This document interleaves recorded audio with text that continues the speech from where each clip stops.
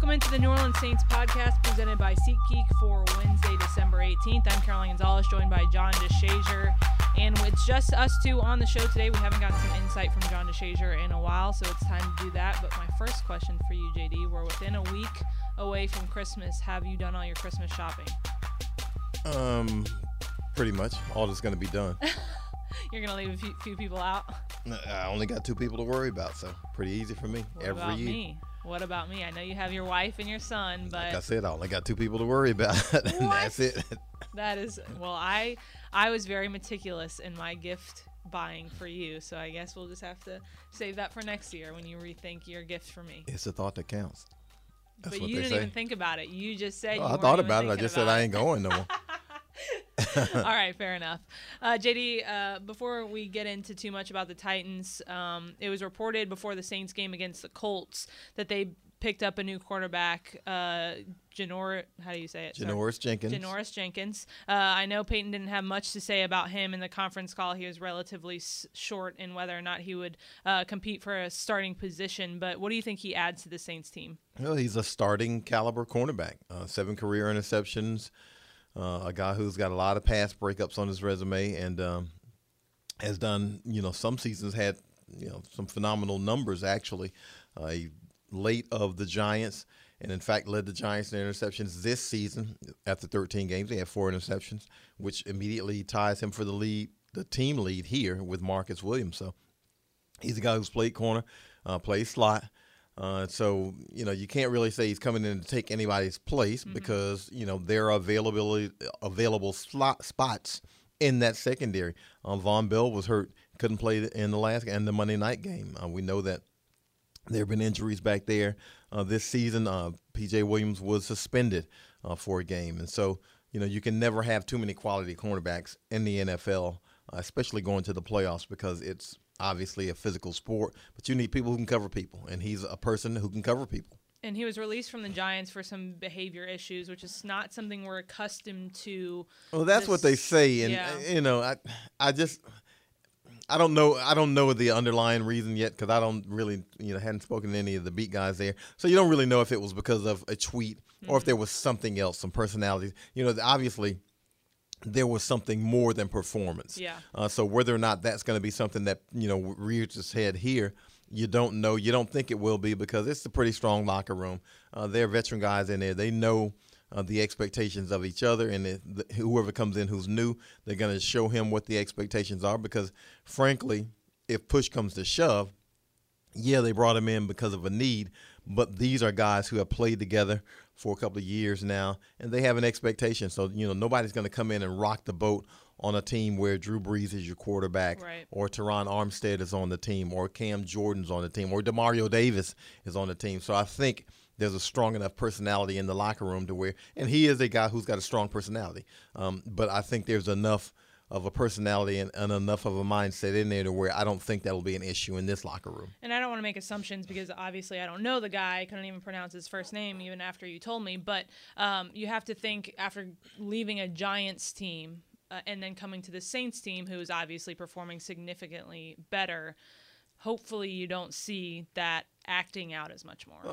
I would imagine that Janoris Jenkins, they nicknamed him the Jackrabbit, and I would imagine he hopped all the way to the airport. Probably did some backflips onto the plane. Forrest Gump run. Yeah, he did some backflips onto the plane. I mean, he goes from basically, I guess, the last place team to a first place team that's getting ready to go play in the playoffs and play meaningful football. Yeah. And if that doesn't excite you, and if that doesn't get your adrenaline flowing, I don't know what will.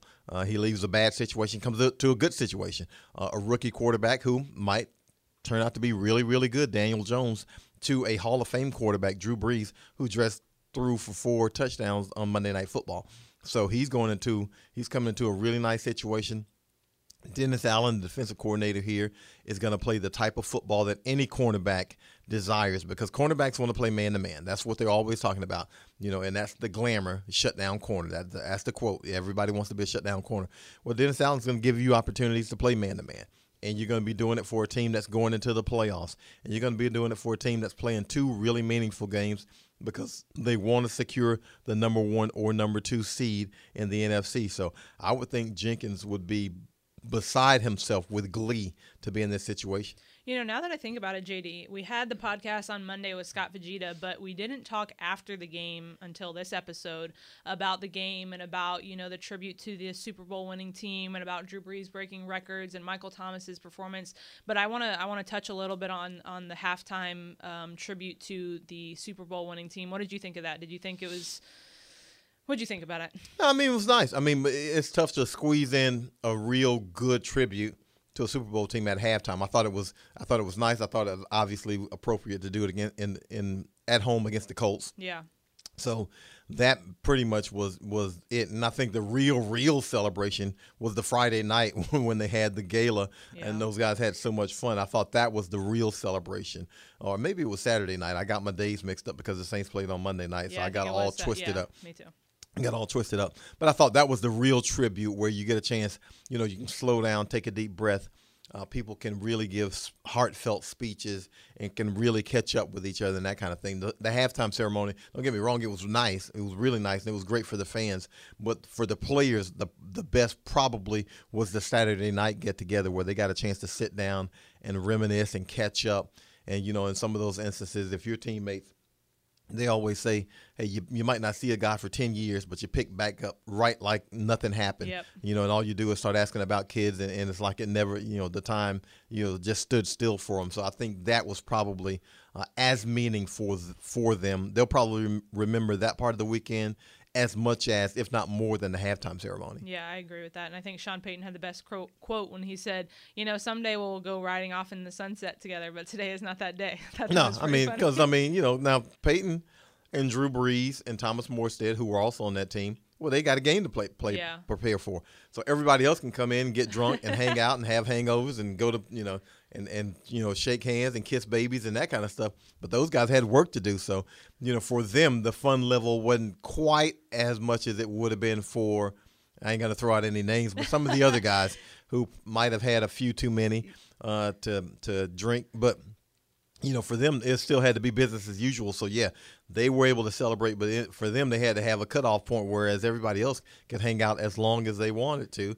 And we hear that some of them did hang out as long as they wanted to. I think it was pretty funny because you and I had to come in on Sunday morning and interview some of those guys after the gala on that Saturday night. And I just remember thinking, driving in, like, man, 9 o'clock is kind of early. And then I was thinking that for me.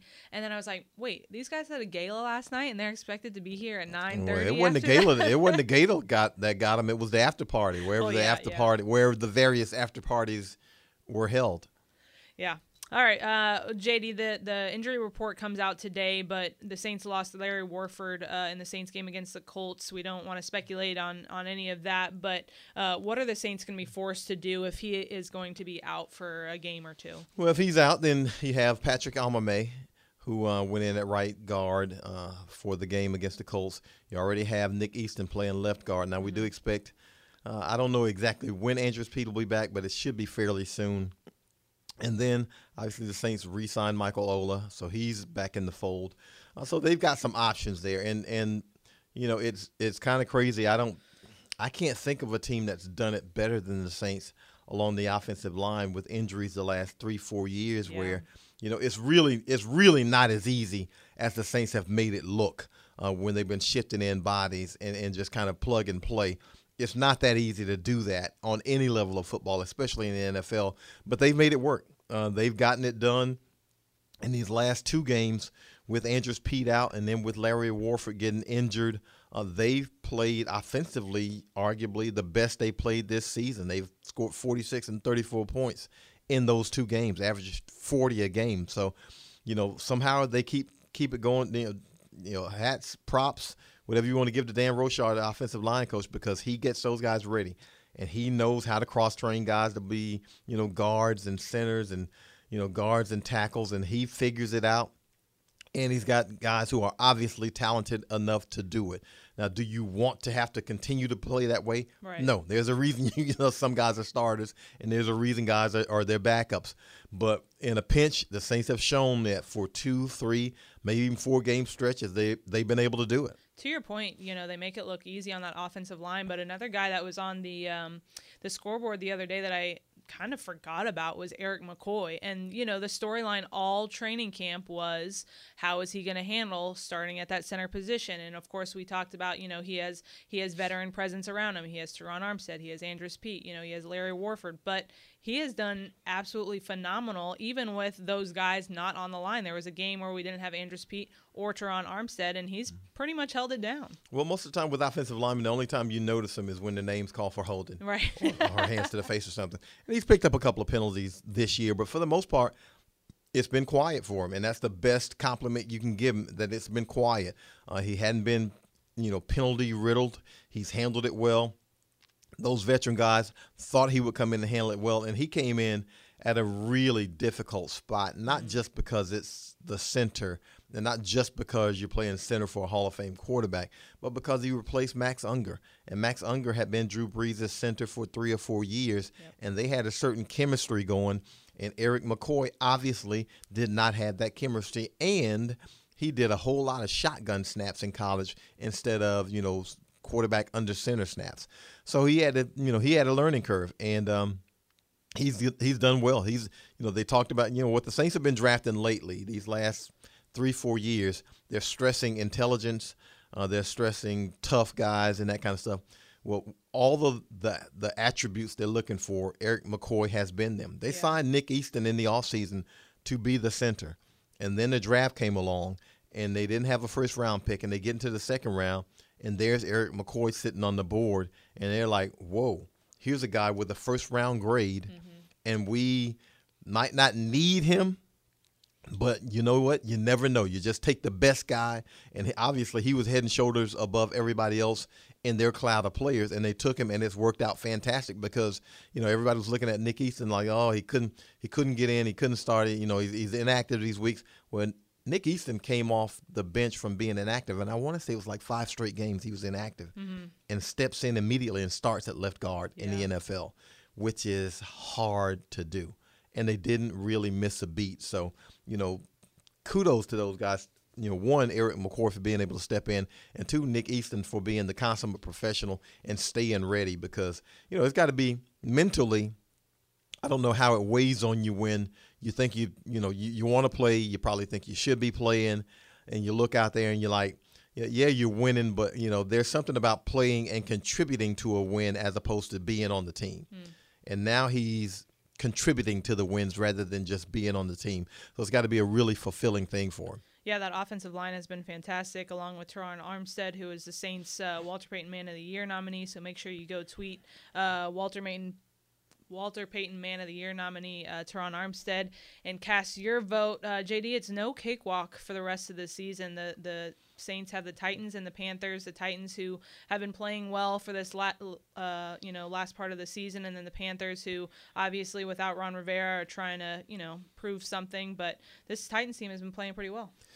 Titans have Ryan Tannehill at quarterback, and he's, I don't want to say resurrected because he had some decent statistical seasons in Miami, but he's been much more efficient for Tennessee. You know, 17 touchdowns, 6 interceptions. He's played really well for Tennessee, 6-2 record as a starter. And he made, you know, Tennessee basically bench Marcus Mariota, which was hard to do because you're talking about the number 2 overall pick in the NFL draft in Marcus Mariota. So he's played well. Derrick Henry at running back is a monster. He's like 6'2" and maybe like 230, 240. Now let me get your opinion on this before you go on the rest of whatever you're going to say. I was talking to someone about him earlier, and that someone said Derrick Henry is the best running back in the league right now. I said, what about Christian McCaffrey and obviously Alvin Kamara? Well, actually, Nick Chubb leads the league in rushing, the kid from Cleveland. But if I had to pick a guy for this season, it'd probably be Christian McCaffrey because the rushing production, the receiving production, and the touchdowns. That's what you judge a guy on, you know, is the production and the touchdowns. And Derrick Henry is a monster. Now, if I wanted to give a running back to football 35 times to win a game, Derrick Henry would be the dude because he's a big guy. We think Latavius Murray is a big guy. Derrick Henry is bigger. Do you remember that picture that came out when Alabama went to the title game of him and Mark Ingram sitting side by side? Yeah, and Mark Ingram was just short, but he ain't no small dude. Right. And Derrick Henry swallowed. It looked like Mark was his son. And so, yeah, you put him back there, they're going to give him the football. Yeah. They give it to him. He runs it right around 20 times a game. He's run for 1,300 yards and change. He's got maybe 13 rushing touchdowns. He's been a load. And Coach Payton said it this morning on the conference call. If he's in your secondary, if he's getting those kinds of runs, then you're going to be in trouble for the day. Do you people have been saying that the Saints are kind of hitting their stride in defense, and as we joked about in the postgame show, you want to be ascending at this point in the season, as Drew Brees and everyone has said. But the defense wanted to play well after that 49ers game. They wanted to come out and prove themselves. They did so in the Colts game. Now they're going to be going against a Titans team who are ranked 8th in rushing offense. Do you think this defense is playing well enough right now to contain that? Well, they hadn't allowed a 100-yard rusher in close to 40 games, if not 40 on the head or something like that.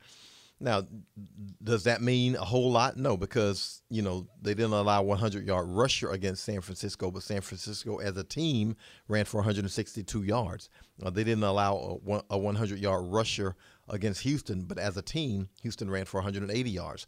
So what you want to do as a run defense is you might give up 110, 15 yards or whatever it is, but you want the attempts to be low, and you want to make it a one-dimensional game. So the way you make it a one-dimensional game is you stop the run and you make them throw the ball. But Tennessee's going to run the ball. They got Derrick Henry, and they're going to get the ball in his hands. The only reason or way they won't run the ball is if the Saints jump out to an early lead. And obviously that's what you want to do every week. But that's the only way you're going to take the ball out of Tennessee's hands and keep them from running it. All right, JD, well, we'll have more insight on the Tennessee Titans on Friday's show, but I'll let you go so that you can have more time to go buy me my Christmas present. Yeah, that's the ticket. Today's episode was brought to you by SeatGeek. If you're trying to find tickets to football games or any other live event, it can be complicated. There's hundreds of sites and shady pricing, but with SeatGeek, you can do everything in one place. Search for and discover the best deals on seats, buy from any device, and sell and transfer tickets in just a couple taps. Best of all, our listeners will get $20 off their first purchase when they use the SeatGeek app. Use code GOSAINTS at checkout. SeatGeek for the best deals on tickets. All right, that'll do it for today's episode. Make sure you tune back in on Friday as we'll have more insight on both the Saints and the Titans. Thanks for joining us.